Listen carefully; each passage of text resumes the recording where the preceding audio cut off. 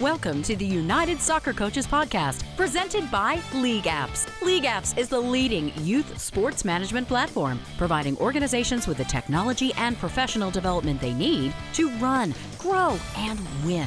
On a mission to bring the benefits of sport to kids everywhere, they go beyond technology to provide leaders with professional development and relationship building, and to work with sports-based organizations to address issues of accessibility and equality. To learn more, find them at leagueapps.com or as League Apps on all of the social networks. Now, here's the host of the show, longtime soccer broadcaster and voice of United Soccer Coaches, Dean Linke. I am Dean Linke. This is the United Soccer Coaches Podcast, and it is indeed presented by League Apps, and I feel like we have another fantastic show. Tonight at 7 o'clock on the Big Ten Network, I'll have the call women's soccer with Illinois great Jackie Manny as the Wisconsin Badgers, 10-2-2, led by Paula Wilkins, one of the best coaches in the game, will visit Happy Valley, where she used to coach, to take on another great coach in Erica Dombach and the Penn State Nittany Lions. Penn State over the last several years was led by Sam Coffey. I thought she was the best player in the country. I thought she should have won the Mac Hermann Award, quite frankly.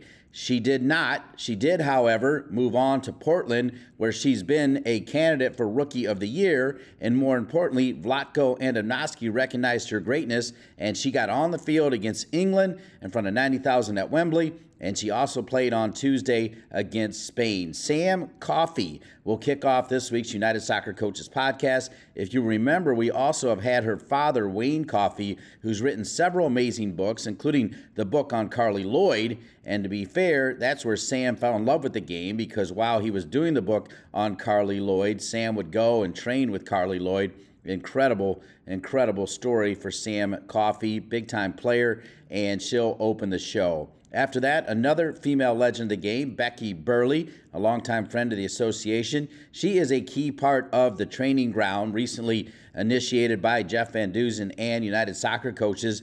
Becky Burleigh will be on to break down her role with the training ground and some special things that she's doing. She's great, as always. We wrap up our Latino Soccer Coaches Community Takeover.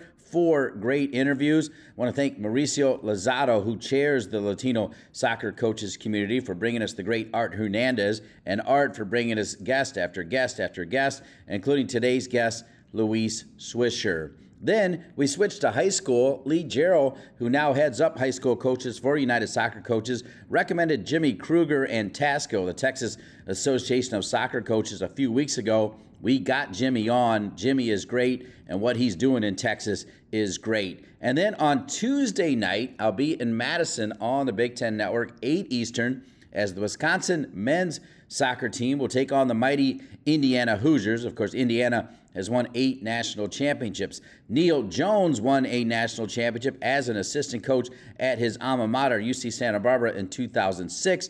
Great success there. Great success at Northwestern under Tim Lenahan. Great success as the head coach of Loyola Chicago for many, many years. Now in his first season as the top man of the Badgers. And Neil Jones, by way of New Zealand, will wrap up our show.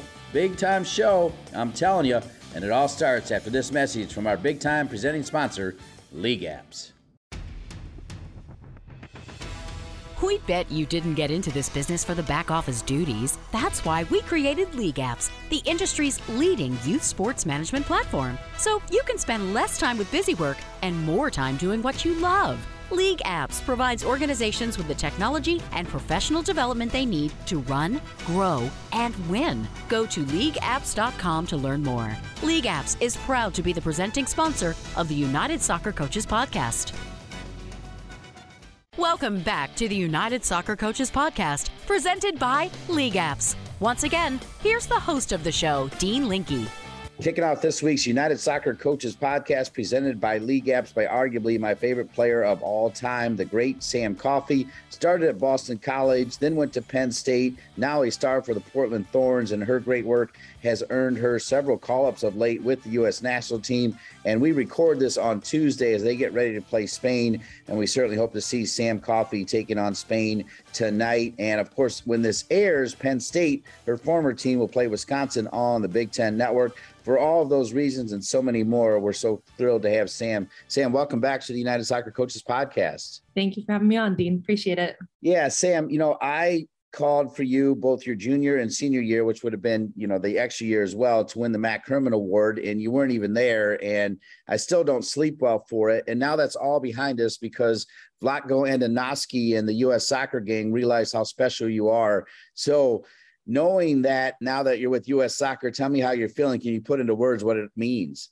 Oh, no, I don't think I can, but I will obviously try. I mean, it's obviously just like my lifelong dream come true. And I think what's most exciting is that it's just beginning and it's just getting started. I mean, there are plenty of things in college, like, not winning a Mac Herman that I think were easy to be discouraging, but I think I tried my best and had such a great support system around me to help just use those things as fuel. And I truly believe that every single part of my journey up to this point has been just exactly the way it's supposed to have been. And it's ultimately led me to this place where I'm at right now, which is confident and loving playing soccer more than ever and enjoying kind of just this wild ride that I'm on. And it's overwhelming sometimes. I mean, stepping on the field at a place like Wembley a couple of days ago was not something, if you asked me if I was going to do that a year ago, that I could ever predict happening. But I believe the twists and turns and some of the triumphs and valleys kind of through all of this journey have really set me up in a really cool way for where I'm at right now. And along the way, you've made some big decisions, some tough decisions, right? You made a decision to transfer from your original college to Penn State. That's a big decision. You made a decision to stick around for a final season at Penn State, even though you were drafted by Portland. That's a big decision. Talk about those big decisions along your way that has created the Sam Coffey that we see today. Yeah, I think, those are, like you said, Dean, like really big and pivotal moments. And you can sense that they're big decisions, and you kind of just hope that that the decision you end up making is the right one. I'm really big on just like gut feeling. And I believe that, if I feel something is right deep in my core, that it's ultimately the right decision and what I should do. And, there's never a doubt that, in those moments of should I transfer, or should I stay, or should I go to Portland early, or should I stay for an extra season? Like, those were really scary and nerve-wracking times. But I think at the end of the day, deep down, I knew which decisions were best. And I feel so unbelievably grateful that all of them did work out more brilliantly than I ever could have expected. I hear horror stories about transferring all over college soccer, like that it doesn't end up working out, or the school isn't what you thought it would be, or same thing with the draft, like declaring for the draft and then ending up not liking the team or environment that they're in. And so I am just so thankful and blessed that obviously in Penn State, I found a home and a family and an environment that nurtured me and developed me in ways that I can't even begin to explain. I wouldn't be the person or player I am today had it not been for them. And then obviously, going to an environment like Portland where, you're playing in one of the best soccer cities in the country, and I'm literally constantly just surrounded by soccer royalty every single day, and just in such an unbelievable environment, training wise and growth wise. So yeah, I am just so thankful that these really big moments in my career up to this point and big decisions that I've been faced with have truly worked out better than I ever could have planned on. So this is the first time I've seen you since your Penn State days. And, obviously the decision that we just talked about for you to play that extra year at Penn State, where you were once again brilliant. But can you just walk us through when you got out to Portland? And you're right, there is royalty out there. I mean, some of the best to ever play are on that team, and you'll go down as one of the best to ever play as well. But can you just talk about how quickly you adapted to what they were doing out there and how you were able to fit in so quickly? I had never been to the Pacific Northwest. I had never been to Portland, obviously. I just I think I got like 2 check bags that were covered. And so I just packed those and up and went. And, obviously they set us up with like an apartment, things like that. So I really just went in with this mindset of, one, I'm just going to be who I am. I think, especially in that last season of college soccer, I was navigating a lot, both on the field and off the field. And I really feel like I just had this strengthened sense of who I am as a person, who I am as a player. I didn't want to change that. I didn't want to try and be someone I wasn't. I didn't want to try and be a player I wasn't. I just wanted to be Sam, and I just wanted to be the best person and best player that I could be every day. And I wanted to bring what I believe makes me special as a person and player. And, I think at the forefront of that was just like a joy and a love of the game. And I'd heard, you hear through the grapevine, obviously in college soccer, about different people talking about the pros, and that it can be sometimes like joyless, or it's just not like, it's not, you don't have the fun of college soccer. I was like, I don't know if I believe that. And so, and I have not found that to be true at all.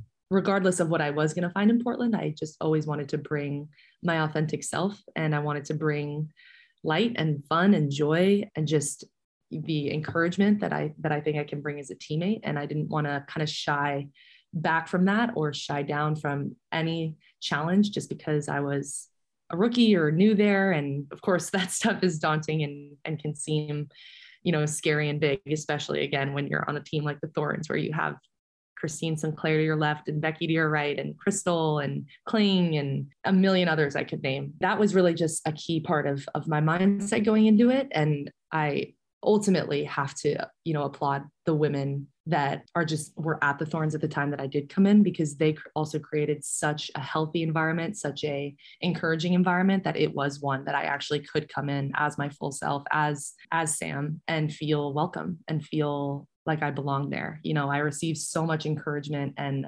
advice and wisdom and just like support from the people around me, whether it be on the staff or players on the team. And I think as soon as I got there, that was something that I had noticed and was one of the really big indicators to me that Portland was going to be a special place. If you have, again, like a Becky or a Sinky coming up to you and telling you like, that was a great pass, or, try more of that, like, me as a rookie, I'm like, okay, I could do that. Like, I'm going to try that again. They think I should do it again, so I'm going to try it. I can't put into words like how impactful that is as a young player. And, it's something that I hope and pray I can pass on when I'm not a rookie anymore. And, I potentially am on a team with a younger player. And so it's just a testament to the people that I'm around every day and the environment that they create as leaders and veterans of the league and of this team, because they've created an environment where, we compete every day, we grow every day, we encourage each other. Yeah, we want to win games and become better soccer players and people. We're here with the great Sam Coffey, who got into the game, as she said, in front of 90,000 plus at Wembley against England. She's expected to play on Tuesday, 2 days before this podcast is released, against Spain, which is just incredible. And you're rolling along, having a great rookie season. It's not like you're an unknown to U.S. soccer. You had played on several youth national teams along the way, because you've always been the great Sam Coffey. But at that level to the full national team level, as you know, back-to-back World Cup champions, is different. What do you remember about the call that said, hey, we're bringing you in for the Nigeria games? And what was your reaction? Like you said, Dean, like I've not had a linear journey in U.S. soccer. I've been to youth camps, and I think the biggest thing really I had gone to was like a youth World Cup qualifying with the 20s, but never like a youth World Cup or anything super crazy. And so I think that that's also evidence, to players who maybe feel like they're not on the right path, or that this isn't the way, that there is no route one to whatever your dreams and your goals are, whether that just be club soccer or college soccer or the national team. Like, I truly believe with all my heart that, if you have the desire and the dream to go after something, and you just pour your heart and your soul into that, and you trust the process, even if some days it looks like you're going completely the wrong way, that there is nothing that could stop you, and that there is no, like I said, like no strategic route one that's going to bring you to that point. Obviously, yeah, my first cap against Nigeria was, again, just such a dream come true and a surreal moment for me. I remember we were going into pregame training, and I was like placed with the starting group. Andy had unfortunately hurt her knee in some way and wasn't able to play. I didn't know that. I just was kind of like, oh, like I'm with the starting group today. And here I am. And I asked her, I was like, are you able to play tomorrow? She's like, no. She's like, it's all you. And I was like, okay, it's happening. It was something that I was anticipating would, hopefully come soon. But of course you never know. And I wasn't expecting anything, but I had made sure that I was ready for that moment, no matter what had happened in previous games. I think it's easy being a new player in this environment to kind of just like be so overwhelmed by everything that's going on around you, and to even sometimes get discouraged if you're not getting into games. And so I just tried my best to be so intentional about the ways that I was watching the games, the ways that I was asking players for advice or trying to do film or watching someone else in my position, and really just being a sponge and trying to learn as much as I could. And it's a really intricate and incredible system that's played here. And it's not something that you can just pick up like in a day. And so every day, that I'm here, every day before that first cap, I was really almost just trying to like study it and just, again, be a sponge, take in as much information as I could without obviously overwhelming myself. And so, yeah, I was thrown in with that starting group. I was like, okay, I guess here we go. And I really just kind of had a similar mindset entering that game than I did prior to when I arrived in Portland. And that was just bringing me and doing what I feel like I can do best. I wasn't going to change who I am. I wasn't going to change the way I play. I believe that I'm here for a reason and that they want me to be authentically who I am as a person and as a soccer player. And I didn't have to do anything differently. That does not mean that there were not nerves and that it wasn't like the most exciting day of my life, because it totally was. But again, I had a really cool moment with Rose actually before the game where she was just like, it's just another soccer game. Like, you've played in so many of these, just a soccer game. And I love that mindset. Like, I think we kind of, for big games, especially, we can like hype ourselves up to make it feel like it's the end of the world or it's this, it's massive. And yeah, like it was a big event for me, but at the end of the day, it was a soccer game against a good team. And I had done that before, and I could do that in this role and have fun with it and believe in myself. I just wanted to do it from a place of being authentic to who I am and believing in what I could do on the field and doing my best to kind of radiate that out to the people around me and infusing belief in them in any way I could, even as a new player. So it was just an epic day and a whirlwind of emotion, but I felt so thankful to get out there for the first time.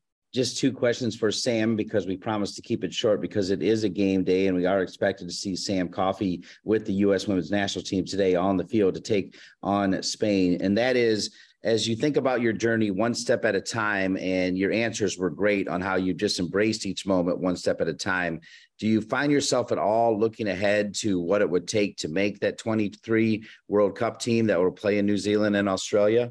Like any competitor, of course, I'd be lying if I said that wasn't a goal on my mind.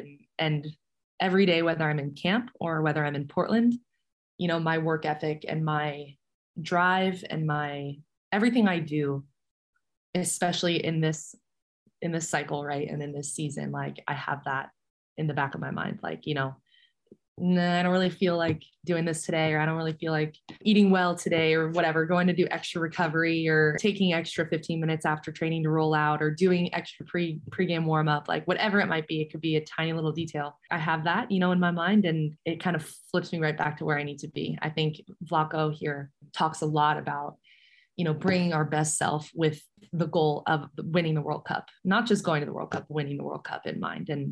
And whether or not I am ultimately chosen to go and help do that, I owe it to myself. I owe it to the team here. I owe it to my Portland environment to always bring the best version of myself and always take care of details that impact my performance and my emotional state, my physical state, all of it. And so it all matters. And that's something is a testament to the way that I felt I was developed at Penn State. Is there is such a meticulous care for the details there. And if the details aren't right, then nothing else is going to be right. And so, you may think it's not that big a deal to skip an ice bath or not stretch something or not go do treatment or not eat properly or not watch film, but those things matter. The little things matter, and they do make a difference, and they do add up, and they're ultimately what win championships in my opinion. So of course I have it on the mind, but at the same time, I'm just trying to take it a day at a time. I'm not trying to get too far ahead of myself.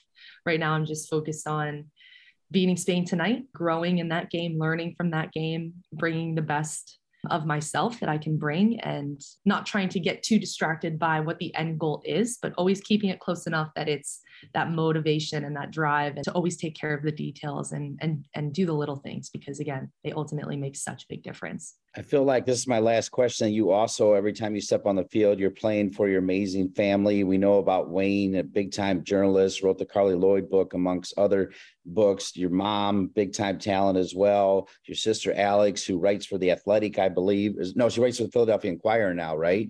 Yep. Yeah. And then your brother, Sean, who's a TV personality, great family. I know Wayne and Denise are with you as you get ready to play Spain. I just want to end with your incredible family support because I think it's pretty special. Yeah, I mean, special is an understatement. I think I can't really put into words what their support means to me. And, of course, my parents are living their best life, traveling the world and sightseeing. And, I walked down to the hotel lobby to go meet them and they're like drinking wine at the hotel bar. Like they're living it up and they're enjoying the journey just as much as I am. And, I feel so thankful to have their love and support. And I'm really aware that not everyone has that and has parents that nourish and encourage them and just love them for who they are. And I feel so thankful and blessed to experience and have that love. And yeah, my family is incredible. I mean, I feel like a lot of what I'm doing here now in the pro soccer world tends to get a lot of the attention, but I mean, my sister is doing incredible work with the Inquirer and breaking huge stories and fighting stigmas. And she's,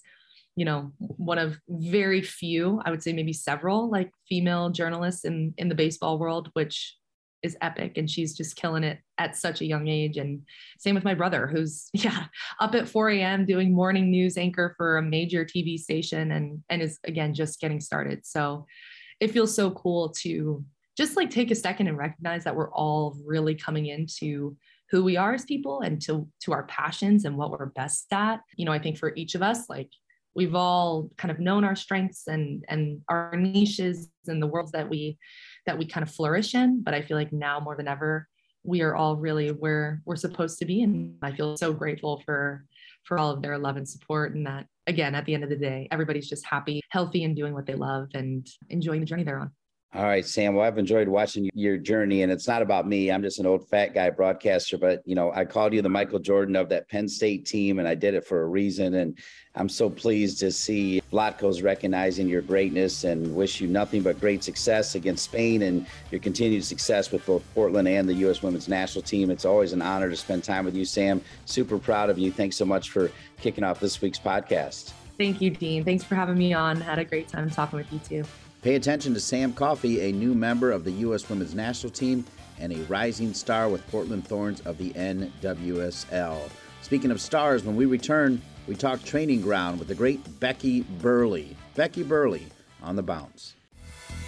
Register now for the 2023 United Soccer Coaches Convention in Philadelphia. From January 11th through the 15th, connect with your soccer coaching community and experience all United Soccer Coaches has to offer in one place. Enhance your coaching resume by attending over 200 education sessions taught by world-class instructors, in addition to meal functions, award ceremonies, and a huge exhibit hall offering the latest in coaching tech, equipment, and more. Register before the December 15th price increase at UnitedSoccerCoachesConvention.org. Welcome back to the United Soccer Coaches Podcast presented by League Apps. It's time to focus once again on the training ground. We've done it every week since Jeff Van Dusen announced almost a month ago the launch of the training ground, another unique, innovative idea for United Soccer Coaches that allows United Soccer Coaches members to have access to so many bits of information in multiple forms.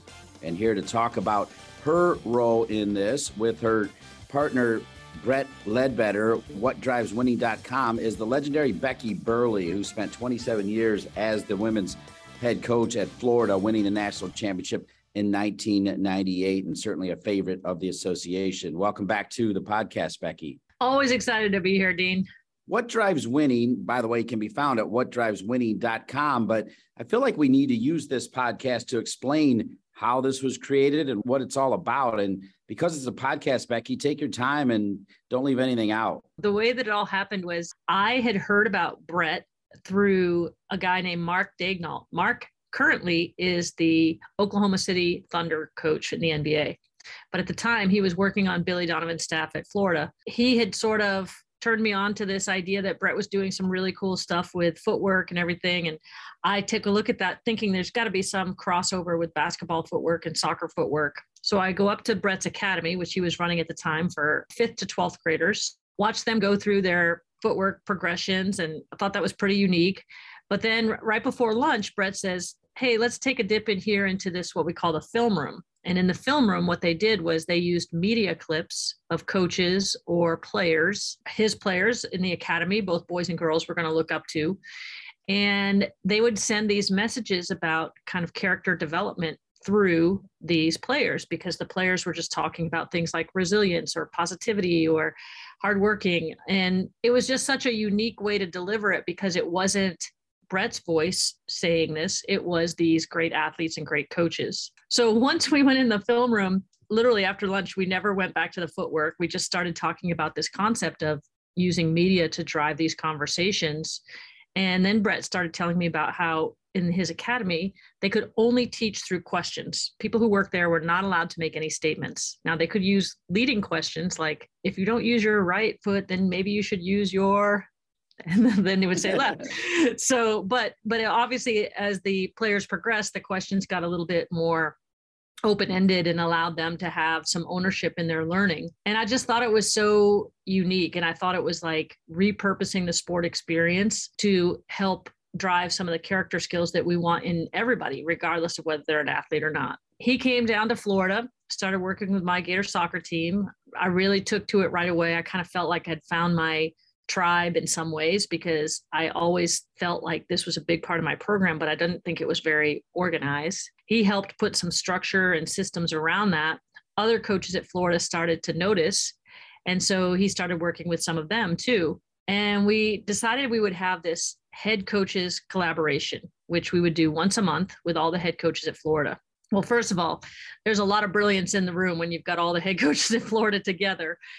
Brett would present a very short presentation at the beginning, and then the coaches would sort of take it where we would go, and he would facilitate that conversation. But it gave us all a platform to sort of have a voice in some of these issues that we were all facing, just anything but X's and O's. We're all dealing with humans, and humans all have the same issues. Once we saw the success of that at Florida, we thought about, okay, well, there's so much interest in this. Maybe we should do a nationwide discussion about how do coaches incorporate character development in their coaching. We had no idea what we were doing. We had never hosted a conference before, but St. Louis was where Brett's academy was. We decided to do it up there. And we ended up having an audience of, I don't even know what it was, like 600 or 700 people on that first conference, which was crazy. And all these coaches participated from all different sports around the country, talking about the way that they would incorporate character development in their program. And it was massively successful, interesting. I mean, I could use so many different adjectives to describe it. But what was so great about it was it just started this national conversation about how do we as coaches get together and sort of develop ourselves when we're all coaching different sports. And this platform sort of allowed us to do that, because we didn't talk about anything about X's and O's. All we talked about was the human related issues that come up in sport. So as it relates to you then fully getting involved in what drives winning, you were still coaching at the time. As you said, it was like your tribe. Did you know that when you retired, this is where you were headed? No, not exactly. I knew it was very interesting work, and I knew I wanted to keep doing it because I was using it with my team as I was coaching. I think that's so interesting because you've basically got like this built-in laboratory of using it with your team. And then Brett began working with a whole bunch of other universities and athletic departments and professional players, and it sort of exploded after that. And I think it was sort of a combination of things. The University of Florida had some interest in making this part of their curriculum for the master's level. I had taught, but when I coached at Berry College, my contract was 1/3 teaching and 2/3 coaching. And I loved it. I loved the teaching part of it. And so it sort of all came together. UF had this opportunity to put the curriculum together for What Drives Winning in the master's department. I like teaching. I was prepared to step away from coaching, and all of it just kind of came together. And now I do a little bit of consulting with Brett, as well as teaching the master's level classes at UF. Well, that's super exciting. And the way I understand it, before we get to the training ground part of this, is even without the training ground, Jeff Van Dusen had expressed interest in you joining the collective team of United Soccer Coaches in a big way. Do I have that right? Yeah, I mean, I've always respected Jeff. I mean, my gosh, he's brought so much innovation to his position as the head of the United Soccer Coaches. And I think he's really wanting to serve all the members. And that's a pretty tough job because there's such a diversity in the membership. But I love what he's trying to do in terms of sort of hitting all different aspects of people at different points in their careers.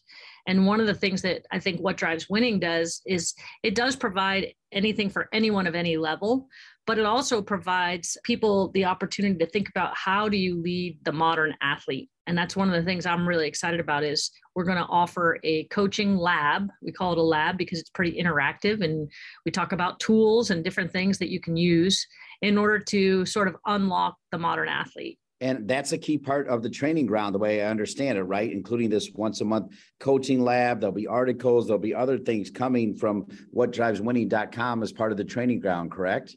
That's right. Yeah, I'm very excited to share some of this because we have a good presence in soccer through What Drives Winning right now. And I think part of that is because of my involvement with it.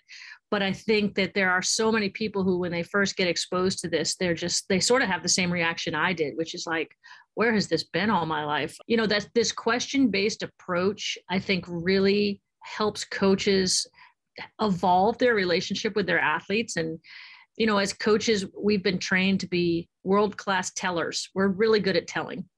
But it's hard for us to work on the skill of asking and listening and observing. And that's one of the things that we sort of try to preach in the coaching lab is, can you develop those skills to get your athletes to own their learning? Because they have plenty of people who can tell them stuff. Their phone can tell them stuff. The internet can tell them stuff. But actually creating a platform for them to be listened to, and it's new for them too, because they're used to being told. So they're not used to offering information unless you ask for it. So it's sort of like this new evolution, I think, of coaching in the fact that you can collaborate with your players just as much as lead them. Leading the modern athlete, and that will also include a once a month coaching lab. You just teased it already, but can you expound on that and tell people what they can expect in this once a month coaching lab through What Drives Winning and as part of the training ground? So the coaching lab doesn't just provide information, it sort of provides like a community. And I think that's something that can get lost in coaching is that coaches, I mean, sometimes it's a lonely position because you're sort of got your team and you can become your own siloed space. And you forget that there's a lot of people going through the same things that you're going through, whether it's dealing with parents, whether it's talking to players who always want more playing time, starting, all those kind of things, whether it's helping your players develop some of the mental skills and the character skills necessary for great performance.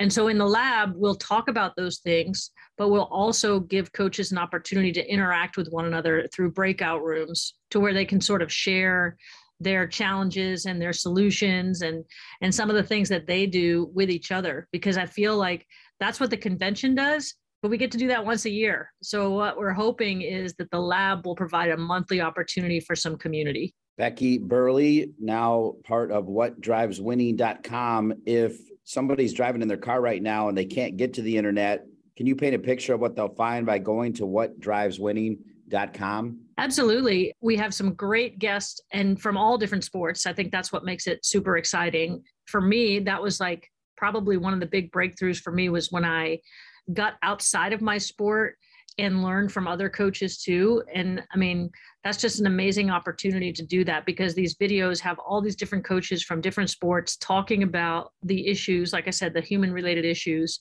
that they deal with on their teams. And they're free to use with your staff, with your team, and the access to those. There's different ones that are on the Twitter page, which is at WDW Convo, like conversation, at WDW Convo is another set of videos, some that overlap a little bit, but they're a little bit shorter on Twitter just because of the platform. And they're amazing sort of little snippets to get conversations started with your staff or with your team. So please go to whatdriveswinning.com. Please be on the lookout for these once a month coaching labs that'll be part of the training ground recently launched by United Soccer Coaches. And we'll end with this, Becky, even without the training ground, even without What Drives Winning, I feel like every time the association has called on Becky Burleigh, you have been there. Why is that? You know, I think it was really ingrained in me early in my career by my college coach, who was Joe Pereira, and Joe's college coach was Hank Steinbrecher. So there's a long lineage of history with the convention. I went to my first convention my senior year. I was not going to be an All-American. So it was more of a coach development thing for me. And I learned early on that the convention was such a great place to learn, to meet new people, to network. And I just kept going because every year it just offered different things that interested me, a variety of things that I think totally played into my development as a coach. And without it, I'm not sure where I would have been, because I feel like the United Soccer Coaches was sort of that welcoming place, especially for young coaches, to sort of dip your foot into it and figure out like all these things that these wealth of knowledge coaches that have been in it for years knew all along. And their willingness to sort of put their arm around you and just say, hey, like we can help you with some of this. That just felt so welcoming to me. And I can never underestimate the influence it had on my career. Before we let you go, actually, one more, and that is you've just followed up Sam Coffey, who's overseas right now getting ready to play for the USA. And the word is she will get on the field. She might even start against Spain. And you obviously coach Abby Wambach and Heather Mitz. But when you see somebody like Sam Coffey, who wasn't exactly just at the tip of the tongue of, the U.S. national team early on, earn her spot through her play, not just at Penn State, but more importantly now at Portland. How does that make you feel as a coach? I'm really excited to see someone like Sam, because it's a little less traditional path than some of the players that have come through the system. Some of the players have come through the system have been on every age group national team coming up, and more power to them. I mean, they should be.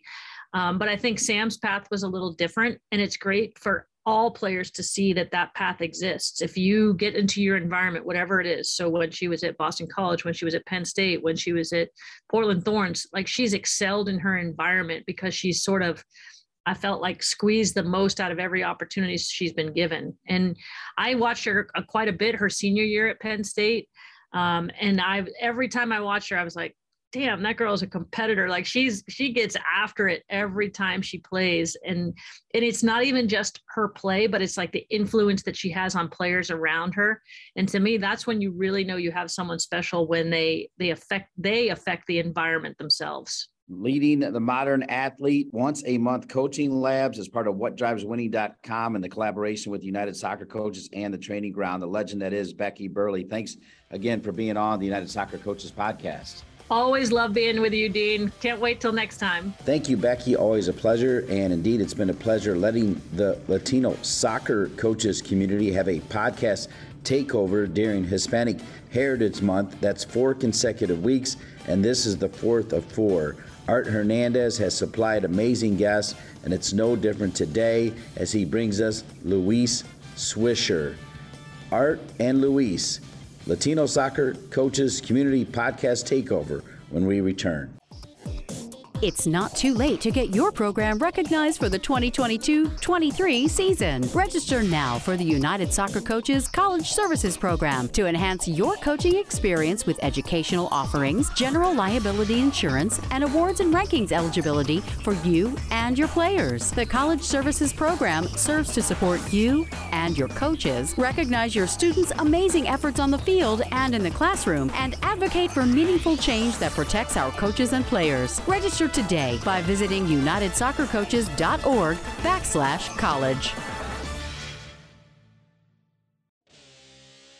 Performance analysis is now recognized as having a crucial role to play in any coaching program.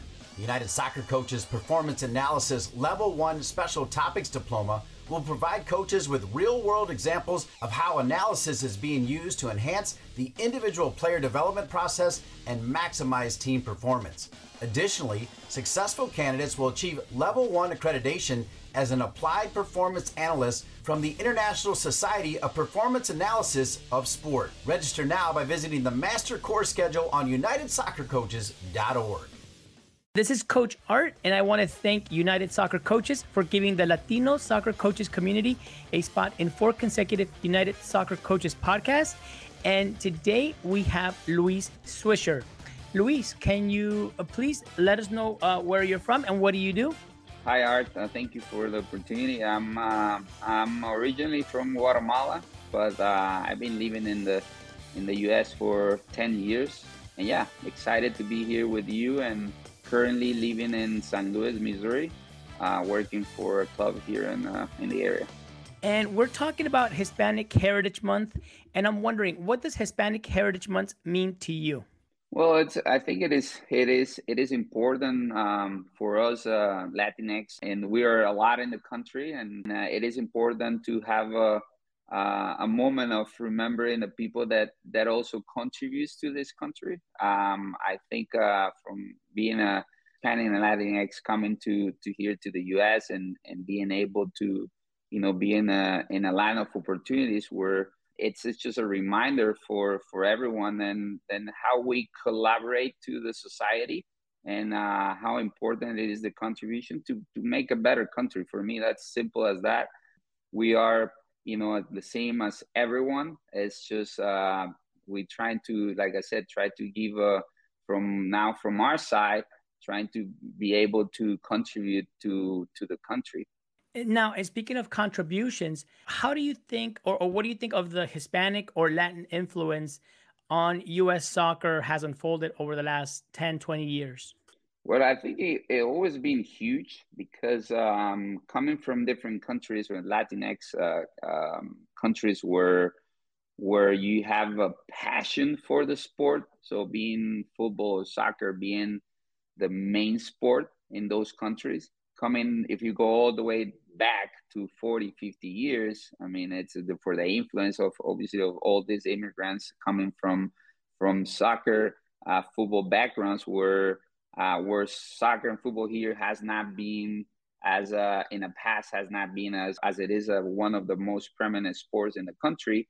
I think it gives a little bit to the, like I said, to the society about in terms of the sports, because before and you can see it before there was more and more and more from the building of those teams, because it was the people it was the players that they were trying to get involved in the sport. So obviously as it has evolved, there's more and more, not only obviously Latinx and Hispanic, there's a lot of obviously people now and kids from different backgrounds that they play the sport.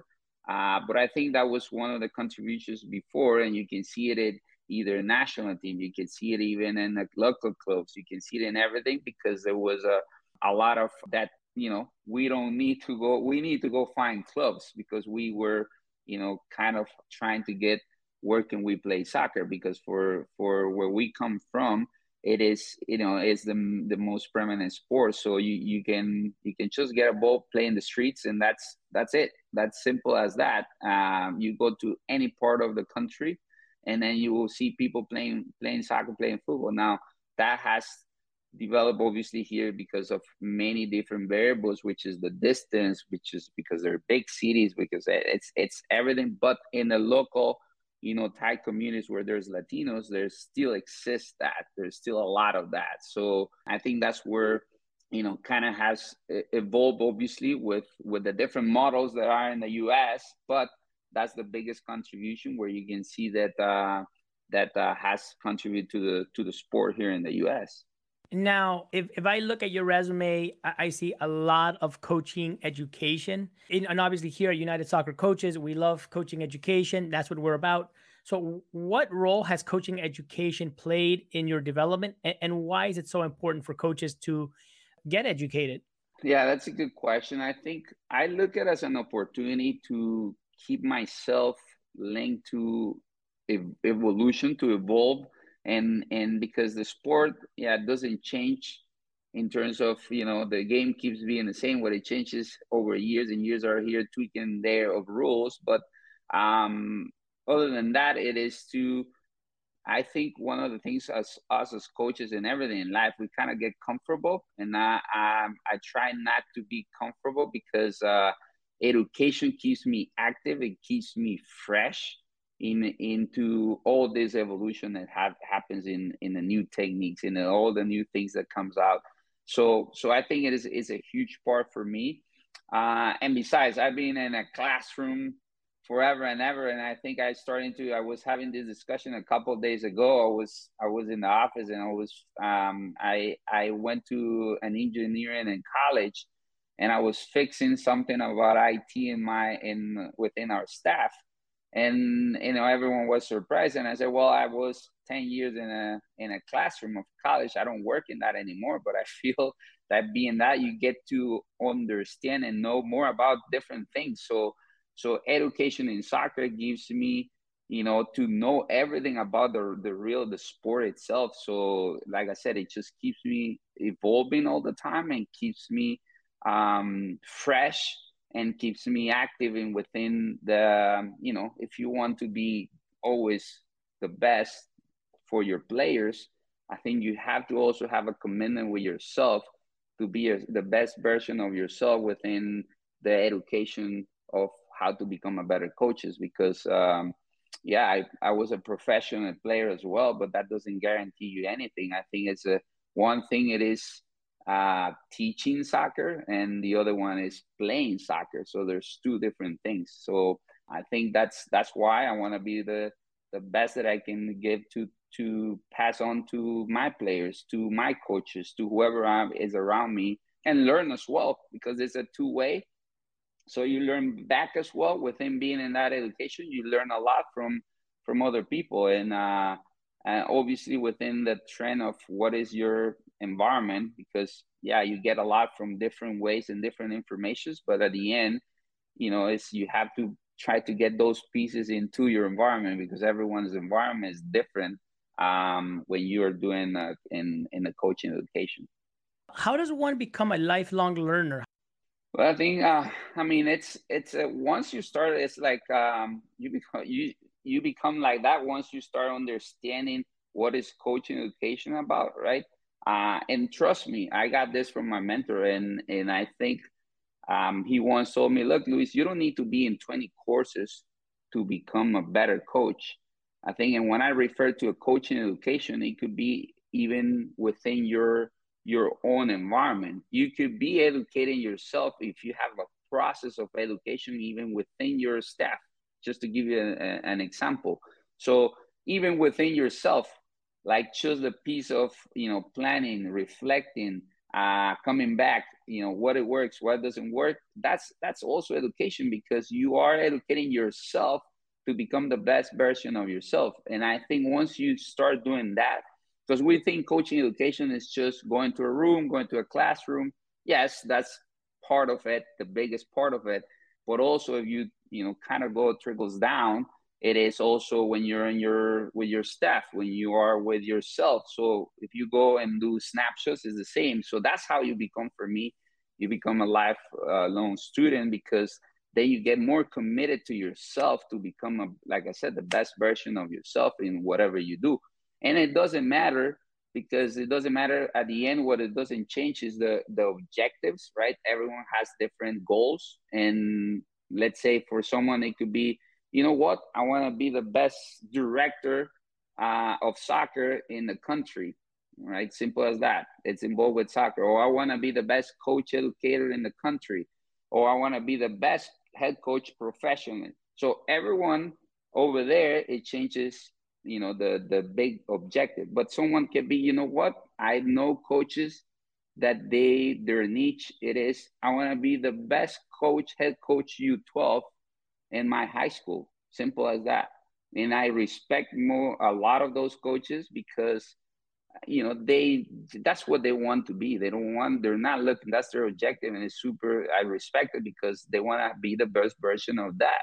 So it doesn't matter. What it changes is the goal for everyone, but we all should think the same way. And I think daily, that's when let's say when it comes to, when you're on different roles, you're trying to find your niche within the objective itself. And then now it is easier to, be ready for new opportunities, because opportunities come by doing good things. I think that's the most important. And like I said, every day will make you a lifelong student, because you all the time are trying to get better and better and better. Not better for the sake of accomplishing your goal and being obsessed about your goal or getting a better job. It is about becoming the best version of yourself. So then that will give you better opportunities. I don't know if that makes sense. I appreciate that. And I'm wondering, right, like for a young coach, a lot for a lot of coaches, right? But for younger coaches who are in that, I got to coach at a better club. I got to coach at a bigger club. I got to move on to this. I got to move on to that, and always looking at somebody else's yard as, you know, having greener grass. How do we slow that process down and say, learn from where you are, enjoy what you have, and really nourish the relationship and the work that you're doing right now? How do we slow that down for those young coaches? Well, I think that it's don't get me wrong, it's always hard because I mean, we live in a life where, you know, we're human beings, and we all have egos. We want things. We want that life is about that. It's about, you know, getting things, being better and better circumstances and everything. So that's where it comes tricky, right? Because the thing that I make it for myself simple, it is, I'm not obsessed. I'm not obsessed about the goal. What I was saying before, I'm not obsessed about the goal. I'm obsessed about the process, and that's when I think you start looking at the grass of the neighbor, right? Because if you get obsessed about the goal, then you are looking at the grass of the neighbor, right? And you get an eye there, and you're not looking at your grass. And basically, this is where it comes to, okay, is the opposite. Then that's when the problems become, because you're not focused in yourself. You're not focused in your process. You're not using, and like you said, enjoying and embracing the process. I was, you know, a couple of weeks ago, I was reflecting a little bit about, you know, where I was 8 years ago and where I am now. And because I pop out a same situation that I have 8 years ago, and I go like, oh shoot, it has been, let's say, 6 years through from that experience to now, and I still remember the same spot and the same feeling, and I really have enjoyed that process within that, because I have the same feeling, and I go like, you know, it makes me feel that I have enjoyed my process. I even feel that it's been 6 years, and it was like coming to a place where pop out on my head, hey, I want to be there and I want to do that. And then that feeling was, like I said, a couple of weeks, I felt it, because this was like 6 years I was trying to get that. And I don't know if it makes sense, but I had the feeling of, I want to accomplish this. And then 6 years after happened, because I had the same feeling, and I go like, shoot. But it didn't happen in 1 year. It didn't happen in 3 months. It's been a hard work over 6 years, but it was so funny that I didn't even feel it, because I've been embraced my process. And yes, I want to get to accomplish my objectives. There's a moment where you feel like, you know, and this is where you need to go back and track down. Like I said, this is the same analogy. Go focus on your grass, right? Where is your grass is not working it? Because that's the problem. The problem is not looking at the grass of the neighbor. It's about, okay, where is, and is the reflection every day, okay, how can I become better? What can I do better in order to have maybe what I want and the opportunities I want? What I see in most of coaches, they're more worried, and I work with a lot of coaches, is like, okay, how do I get there? Okay, well, hold down, you know, focus on the present, and embrace it and enjoy it, because I think even though sometimes they're hard situations, we don't understand but why it happens, but you learn a lot. You learn a lot from hard situations, and it's just keep moving. I think the biggest tool for me, and I think I have mentioned a couple times today in our conversation, is reflection. I mean, it's the reflection part. Everyone now is a big word. It's a trend. I discovered this 6 years ago, but I embrace the word. It was not like, oh, this is a trend. Everyone is talking about reflection. I do reflect.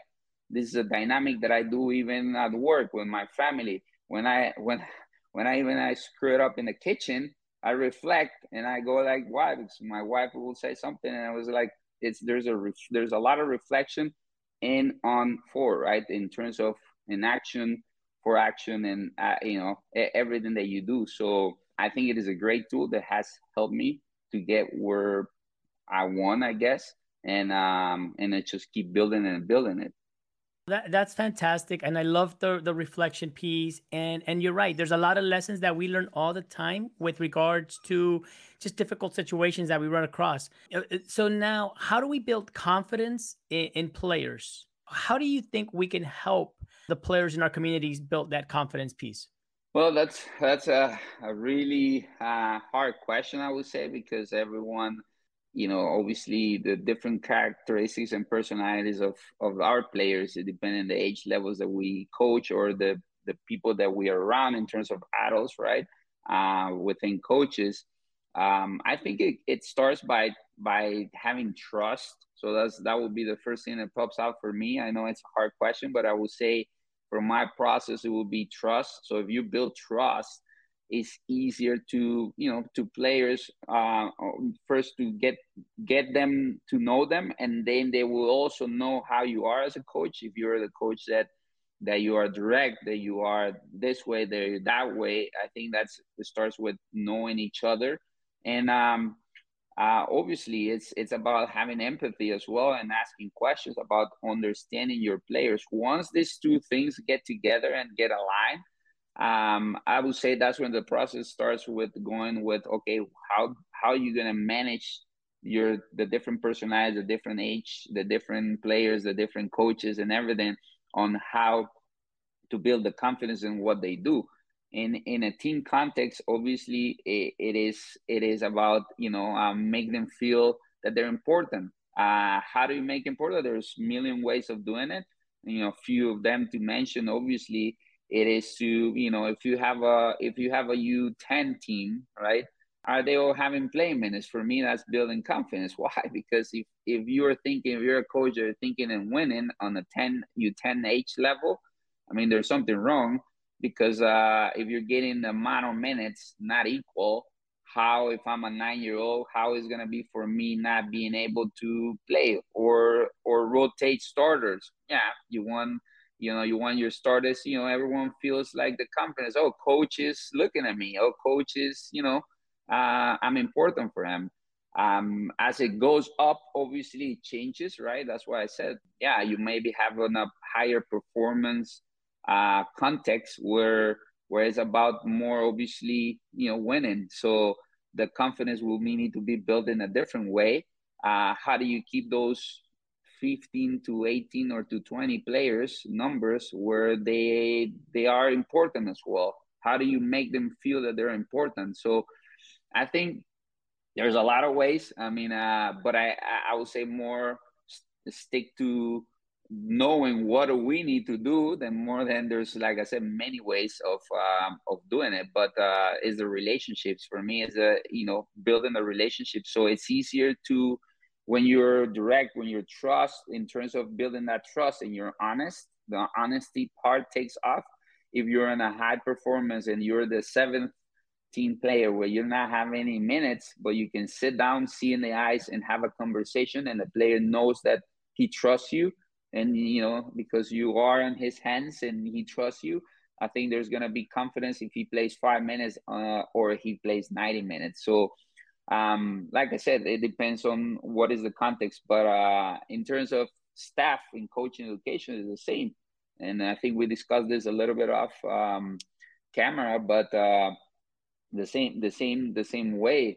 How do we involve in our coaches to trust something that we're building and believing in what we're doing? So if you have, like I said, trust, empathy, and building those relationships, it will be easier to manage some of those things that for sure it will help you to build that levels of confidence. Yeah, I appreciate that answer.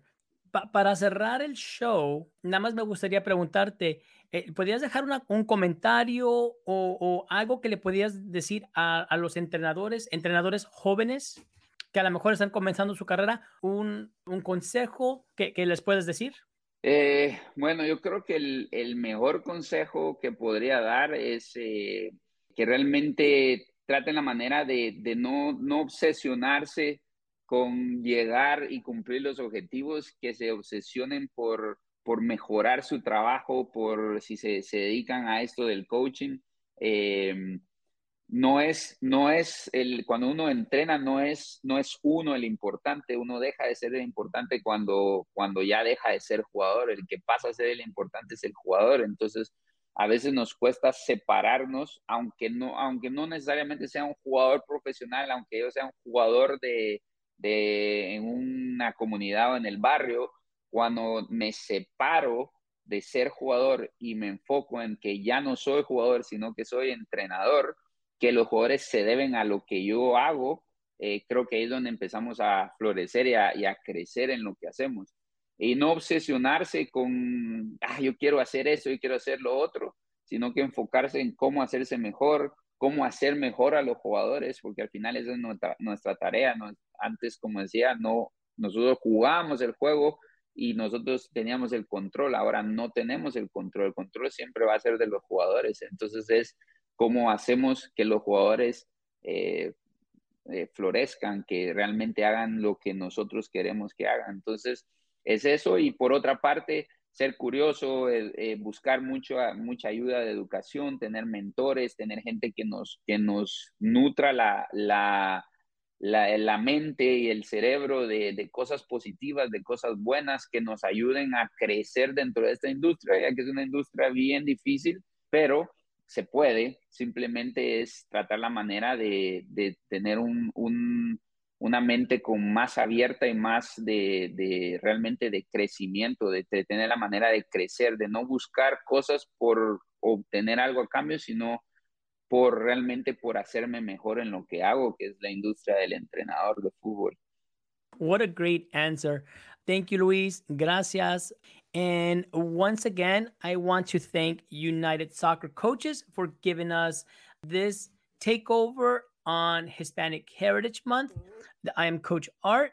And now we're going to turn it back to the host of the podcast, Dean Linke. Mad props to the Latino soccer coaches community. Mauricio Lozado giving us the talents of Art Hernandez, giving us the talents of so many great guests, including Luis. All right, we're not done. We have two more guests. A couple weeks ago, Lee Jarrell, who heads up the high school coaches for United Soccer Coaches, told us about TASCO, the Texas Association of Soccer Coaches. They have an incredible mini convention, very similar to the United Soccer Coaches Convention. They have incredible organization, and quite frankly, they have great high school soccer out in Texas. They are led by Jimmy Kruger, their Chief Operating Officer, and it's Jimmy Kruger, Chief Operating Officer of TASCO, when we return.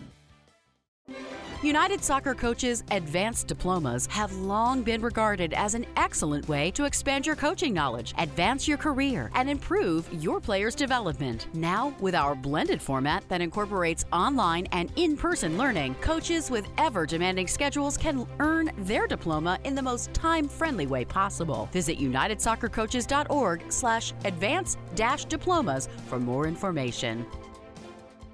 Welcome back to the United Soccer Coaches Podcast presented by League Apps. You may recall a couple weeks ago we had Lee Jarrell on, formerly in charge of all advocacy groups, now in charge of high school. Of course, high school is the largest part of United Soccer Coaches. They make up the highest percentage.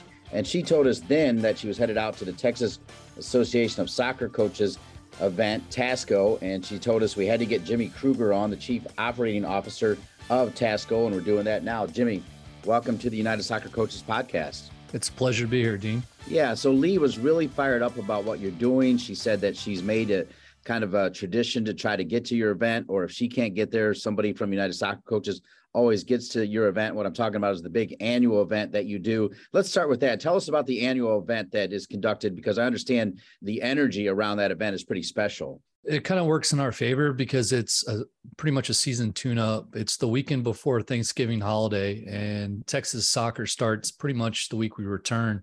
So a lot of the coaches are excited about the upcoming season, and it's a weekend enriched with education and meeting up with old friends. So it's a good event. It's good weekends. It's built around classroom and field sessions, and then the social is part of it as well, obviously. So I've been around long enough with U.S. Soccer to know that Mia Hamm and Carla Overbeck are from Texas, and you could stop there, but you don't need to, because the list keeps going and going and going. You know, you say those two names just for starters, and it kind of, tips your hat to the fact that Yeah, Texas is a big state, but Texas also has been a state that traditionally produces wonder players and wonder teams. Yeah, that's pretty accurate. I mean, we're pretty fortunate to be such a large state, but within that, there are cities that produce quality teams year in, year out, and the high school scene's no different. We're definitely competitive. And when it comes down to it, we probably have more high schools than any other state in the nation. And naturally, that brings out better competition. When you get to it and you see the level of play right now in the high school scene, it's grown quite a bit since I was even in high school in the 90s and early 2000s. So it's just all about the growth of the game, right? And as things as far as high schools, that starts to get to a level where it's competitive from anyone else's mindset. That's a good state of the game, or at least where it's going to go.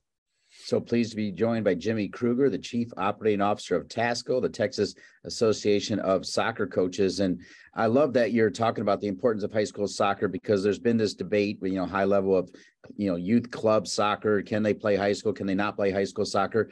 I even told Lee, both my kids were basketball players, but I feel like they talk more about their high school soccer experience than even their basketball experience. And they could have played D1 basketball. They love it. And it starts with the camaraderie. Can you talk about that? Yeah, that's the biggest thing. And that's what I tell my kids. I was lucky enough to play college ball, and then I played up in Canada for a bit. Being able to play with the guys and girls that you grow up with and the friendships that are created, it's one of the most special things. Playing underneath the lights on Tuesday nights and Friday nights is special in front of crowds. It's really a unique time for kids to experience the game. I would say at pure form, where the love and enjoyment is just as significant as the results on the field. So my best memories were from when I was a high school player, and it's just something that it's years and years of developing, and it's a hand that you're dealt with. It's kids that are local. It's not handpicked teams. So it creates a different element, more of a family sense than teams that have high turnover rates, or, in the club scene, players come, players go. And then at the added benefit, at the end of the season, we have the postseason, and it's single elimination. And those games are, it's crazy what's on the line. Our regional quarterfinal match against a district opponent had over 3,000 fans at Rhodes Stadium. We have, rivalry matches that have 1,200 fans at it now, that, our district's starting to say that we can't fit you at our campuses anymore. We have to go into stadiums. So like I said, the growth of the game isn't just where we're at in terms of level of play, but it's fan participation. And that's the biggest thing. I have a Division I player from last year who had a Big East opener in front of 150 people. He played in front of 3,200 in the regional quarterfinals of playoffs last year. And he's telling our guys that, it's pretty special. Pretty special, the success you've had with the Texas Association of Soccer Coaches, known as TASCO. I know other states have similar associations, but I don't think there's one quite like TASCO. In fact, I even got that sense from Lee. Where can people learn more about TASCO? Is there a website that people can go to learn, what you guys are up to? Yeah, you can go to our website. It's tasco-soccer.com. We've established in 1983. It was a collective group that had a vision that they saw a need for education in the high school scene, because especially at that time, it was kind of a niche market. And more often than not, there were volunteers fitting into these roles of head coaches that had no soccer background. And it's custom. You see kids 5 days a week. It's in the school setting. There's a lot of different things that go into play: preseason, season, postseason, and their vision blew up into what it is today, a state organization, I should say, with over 1,200 members and attendees close to the 1,000 mark for an annual convention. So it's quite the growth. We have vendors and sponsors of a global scale. The event is really starting to come into its own. And I believe Lee said at the other previous podcast that it's pretty much the United Soccer Convention, but on a smaller scale. We have about 32 vendors right now. The event is Thursday, Friday, Saturday, but same concept and same format. Jimmy Kruger, the Chief Operating Officer of TASCO, the Texas Association of Soccer Coaches. A couple more questions before we talk about this natural alliance and unity with United Soccer Coaches. I'd like to get to know you a little bit better. What's your background, Jimmy? Where did you grow up? It sounds like you played, I think, soccer. Maybe it was a different sport, but tell us a little bit about yourself. I grew up in New Orleans, Louisiana. I was pretty much a 3-sport athlete there. When I moved to Texas, baseball was the other primary sport. It was me choosing between soccer and baseball. And it was an easy decision for me. It was tough for my dad to take because my dad was a big time baseball guy. But he was always someone to support me in whatever decision I made in life. And there was no argument there. So I went with the soccer route. And even more, unfortunately, my baby brother, who was even a better baseball player than I was at 6'5", hit left through right, decided to go soccer as well. And, I started playing when I was 3. I'm the third in line of my brothers. So I'm the competitive one, always have been. Everything in my life is a competition. It's kind of my downfall. So that carried me to go play soccer in the collegiate level at Midwestern State in Wichita Falls, pretty highly successful Division II program.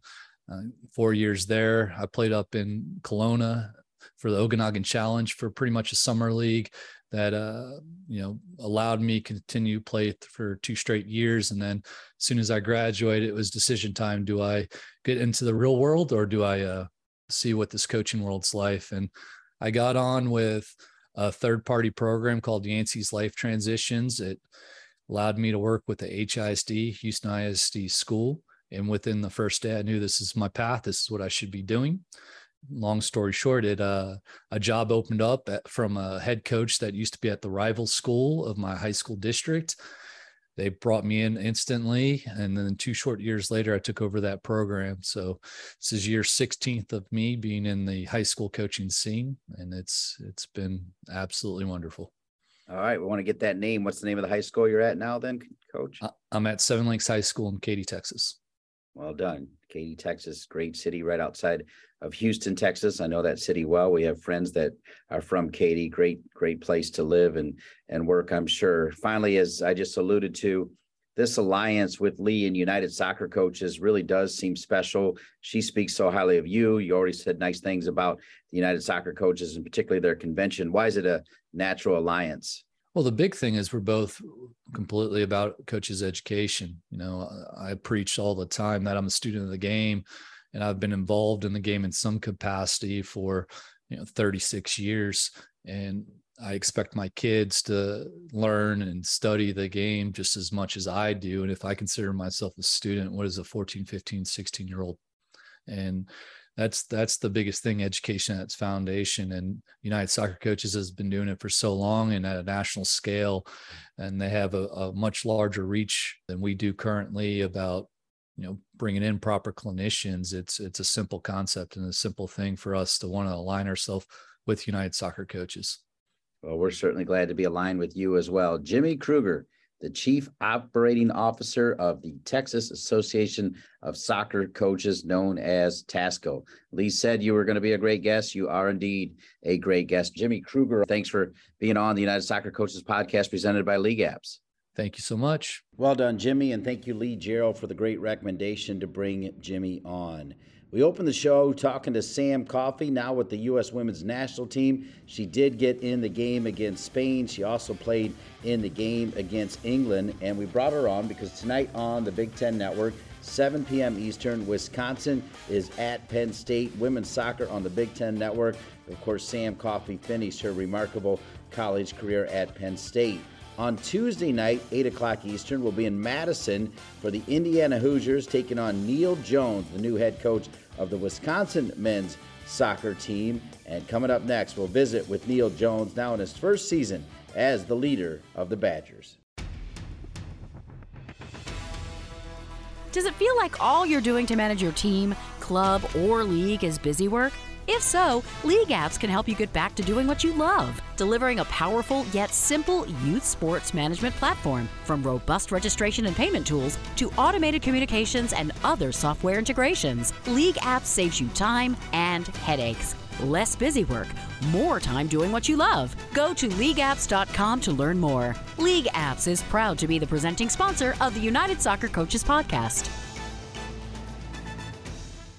Welcome back to the United Soccer Coaches Podcast presented by League Apps. We had Sam Coffey kick it off. She's playing for the U.S. national team this week against Spain. And, of course, tonight on the Big Ten Network, it's Penn State and Wisconsin women's soccer. I'll have the call for that game. Then on Tuesday, I am thrilled to have the call for Indiana and Wisconsin. That's 8 p.m. Eastern on Tuesday night. That's 8 p.m. Eastern Tuesday night. The Wisconsin Badgers taking on the Indiana Hoosiers. And, of course, the Wisconsin Badgers have a new coach this year, Neil Jones, by way of New Zealand, who spent quite a long time in the States. Wisconsin going into today, they play to Maryland tomorrow, by the way, on ESPNU, 4-5-2 with wins already over Utah Tech, UAB, Marquette, and Michigan.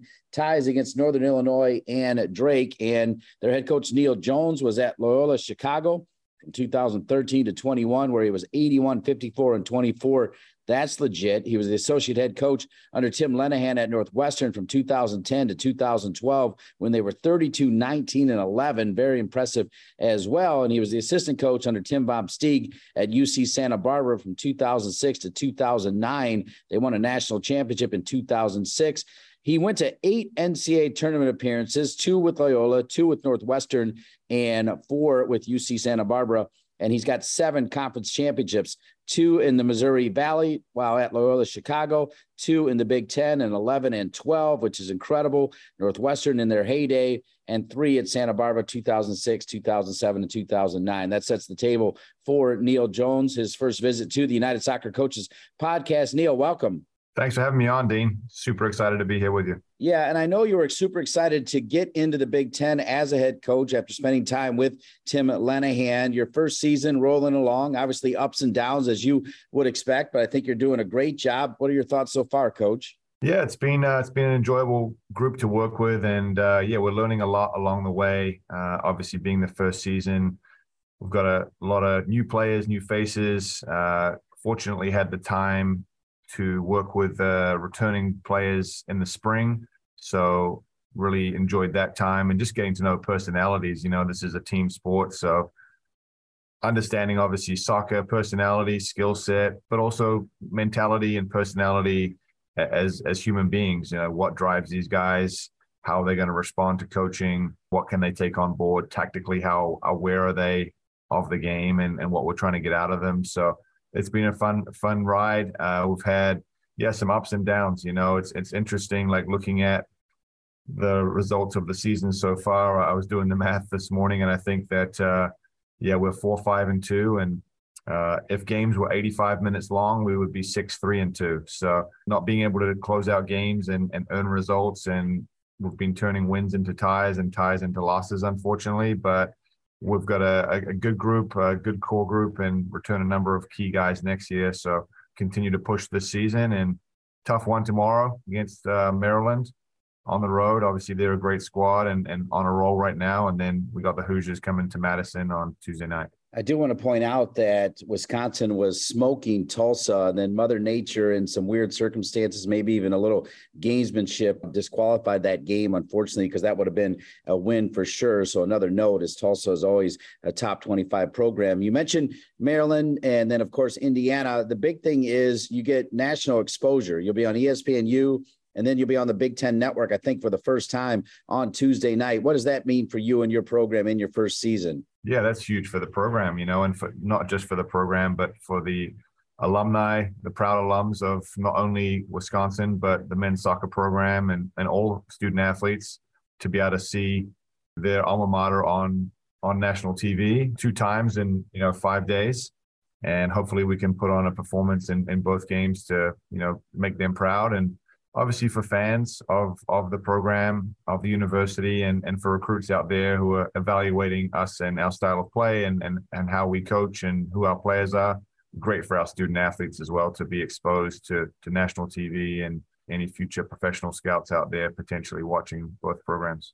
Reminding you again that Neil broke into coaching at UC Santa Barbara 2006 to 2009 by way of New Zealand. That's also where he played. He was a 2-year captain, 2-time All-Big West selection, an academic All-American and Big West Scholar Athlete of the Year. Neil played for Santa Barbara. The team went a remarkable 66, 15, and 7 during his 4 years on the pitch. And I need you to remind our listeners how you found your way from New Zealand to Santa Barbara. Yeah, it's quite an interesting story. You know, like I was happy in New Zealand. I was going to college in New Zealand actually, and playing top level men's soccer down there. But yeah, got approached by UCSB back in, what was it, 2000, to come to the US because I had played in the Under-17 World Cup in 1999, which was held in New Zealand. Landon Donovan was on that team, DeMarcus Beasley, Gucci Onyewu, Kyle Beckerman, some of the top young players coming through the national team at that point, and obviously went on to establish themselves as full national team players. But yeah, UCSB at the time, with Coach Vormsteeg just starting at UCSB, and I think in 1999 he started. I found it tough to get the best in-state talent from California. You know, UCSB back then wasn't what it is today, which is a juggernaut of a program. And, you know, he decided to go not only out of state, but out of country. So went with some international players, and myself and Tony Lockhead came from that national team to UCSB. And it wasn't a tough sell. You know, great institution academically, beautiful location. And Coach Vormsteeg had some huge plans for the program. And those all came to fruition, you know, while we were there. So yeah, it was a fun ride at UCSB, and, you know, like lifelong friends and groomsmen in my wedding, and just continue to have great relationships with the guys that I played with. And it was a special time in my life, and one that I'm very thankful to have experienced. Well, and obviously it was special enough for you to decide 1 year after making a final as a player to essentially return to the coaching staff. And then in 2006, you win the national championship, your first season as a coach. That's not a bad way to break into coaching, by the way, Neil. Yeah, I felt like I should maybe retire on the spot. You know, yeah, I started in May of 2006, and then in December of 2006, we won the national title. So I honestly thought to myself, wow, this isn't actually that hard. This is kind of easy. But man, how I've learned how hard it is just to make the NCAA tournament alone. And then from there, obviously, you're going to have to win a number of games to get to the national championship game. But yeah, that was a really good group. 2006, some top pros on there, future MLS like pros. Chris Pontius was on that team. Eric Avila, Andy Iro. You know, that was a really good squad of great guys, and again, guys that I continue to stay in touch with. In fact, yeah, I've got Chris Pontius coming to chat with our Wisconsin team tonight, actually. In Maryland, because he's out there, and have a great relationship with him, and I'm excited to have him come chat with our guys. It's tremendous when you can use not necessarily Wisconsin alumni, but somebody that made a difference in your coaching career. And one of the things I find fascinating about your story is you had all the success with this juggernaut, UC Santa Barbara, that could recruit worldwide. And then you decided to go and work with Tim Lenahan, who essentially had to do it through smoke and mirrors, yet had amazing success in 20 years, including the time when you were there, when they went 32, 19, and 11, and one of those years winning the double. Can you remind us the difference in working for Tim? And I know that was good. And then the difference in working for the other Tim and Tim Lenahan. Yeah, it was two completely different programs, and just kind of how each head coach ran it, and it was neither one was better than the other. They were just different, you know. So Coach Vormsteeg at that time, that was like a pro factory, you know, like you went to UCSB to obviously develop as a player and get a great education, but that's where you kind of went if you wanted to continue your career in soccer and hopefully move on to the pros, either in the MLS or Europe.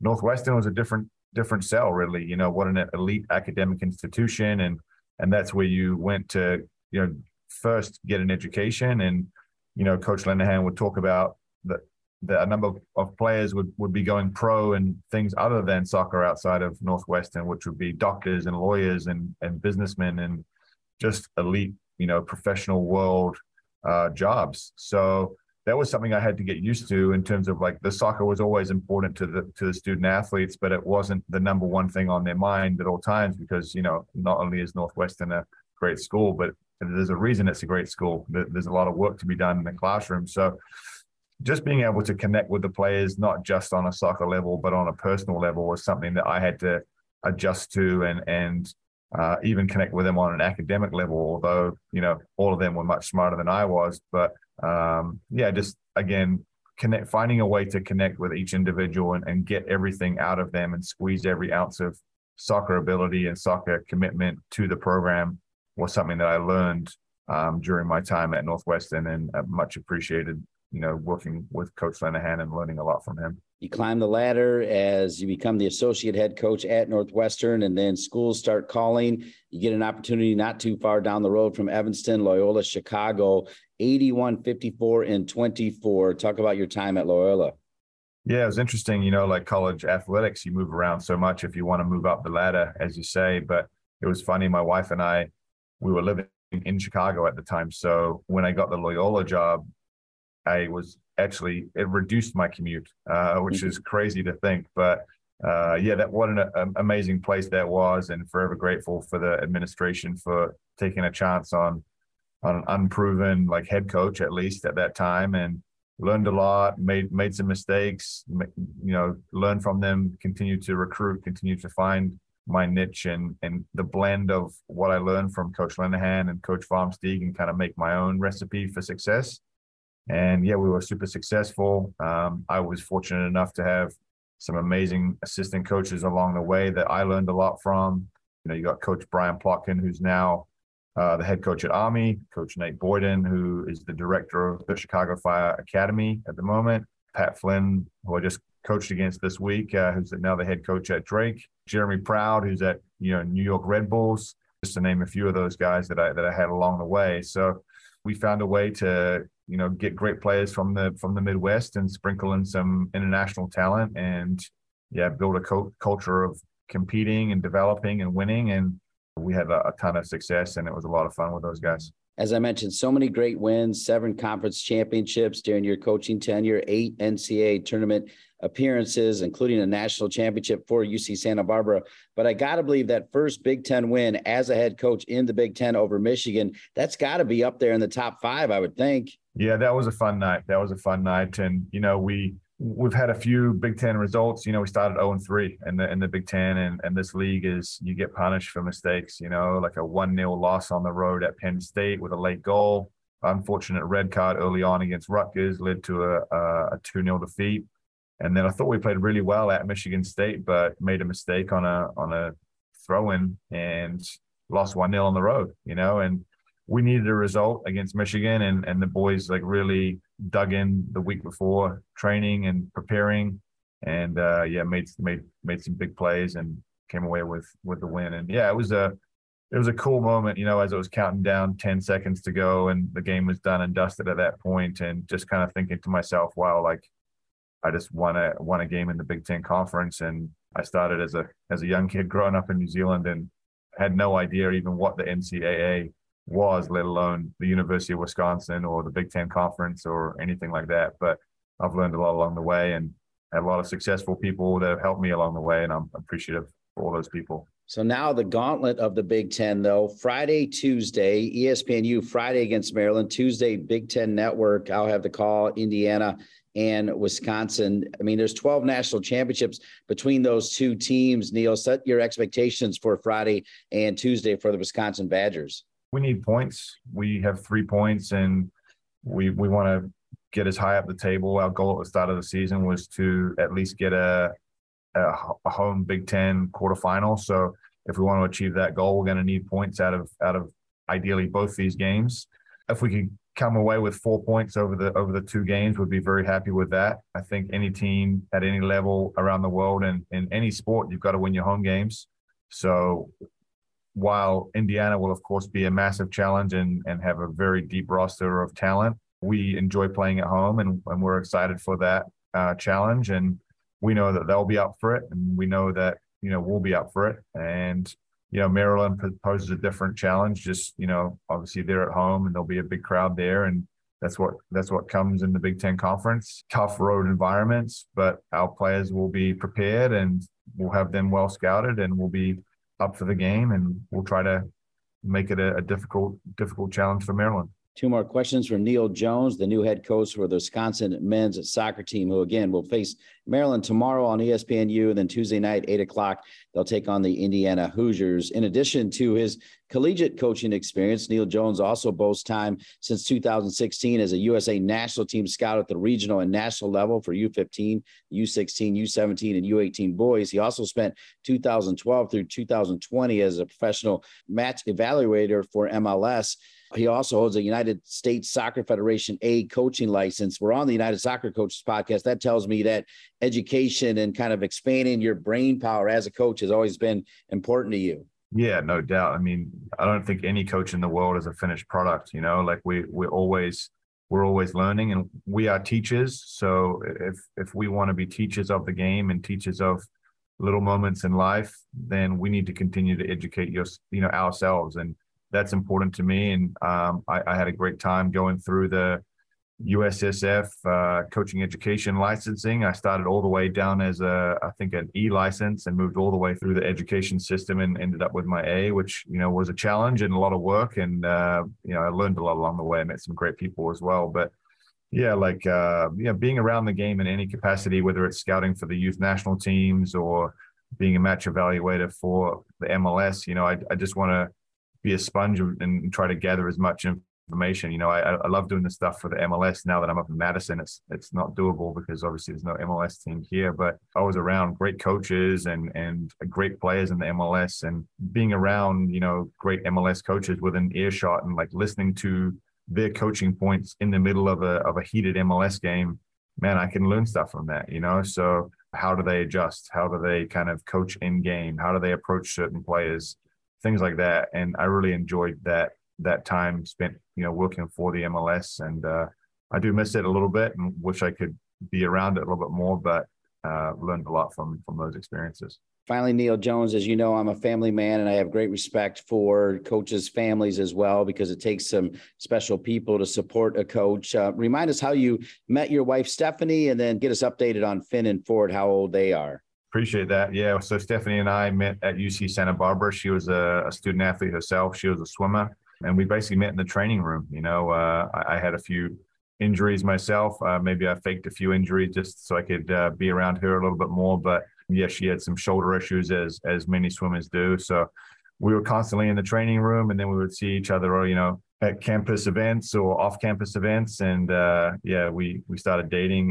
Then I went overseas for a little while to chase the professional dream, and we stayed together. And that was a challenge. That was before the days of Zoom and WhatsApp and those things. So we had expensive phone bills, but that was all right. Yeah, and then our first child, Finn, was born in 2016, so he's almost 6 now. And then our second son, Ford, was born in 2019, so he just turned 3. So everyone's enjoying their new life in Madison, and the boys are doing well in school. And my wife's adjusting to a little bit more work remote, but she does get down to the office as an attorney in Chicago every other week. She's actually down there this week. So everything's going well. So thanks for asking. As you know, I've enjoyed calling games, and I feel like I always have the best seat in the house. And I can tell you in advance, it'll be an honor to call your team against Indiana Tuesday night on the Big Ten Network. Of course, good luck against Maryland, but can't wait to call your game. We'll have a sit down to go over your team. That'll be fun as well. Neil Jones, looking forward to it. Congratulations on being the new head coach at Wisconsin, and I wish you continued success. Thank you so much, Dean. Really appreciate it. I want to thank Neil and all of our great guests today, as well as some special people at United Soccer Coaches like Bailey Conklin, Brandon Milburn, Erica Dyer, Jeff Van Duzen, Pat Madden, Steve Veal, Rusty Kugler, the entire gang. I also want to thank our producer, Colin Thrash. For each and every one of them and all of you, our great members of United Soccer Coaches, I'm Dean Linke. We'll see you next week for another edition of the United Soccer Coaches podcast presented by League Apps. Thanks for listening to the United Soccer Coaches podcast, presented by League Apps. League Apps is the leading youth sports management platform, providing organizations with the technology and professional development they need to run, grow, and win. To learn more about League Apps, find them at leagueapps.com or as League Apps on all of the social networks. And to learn more about United Soccer Coaches, visit us at unitedsoccercoaches.org.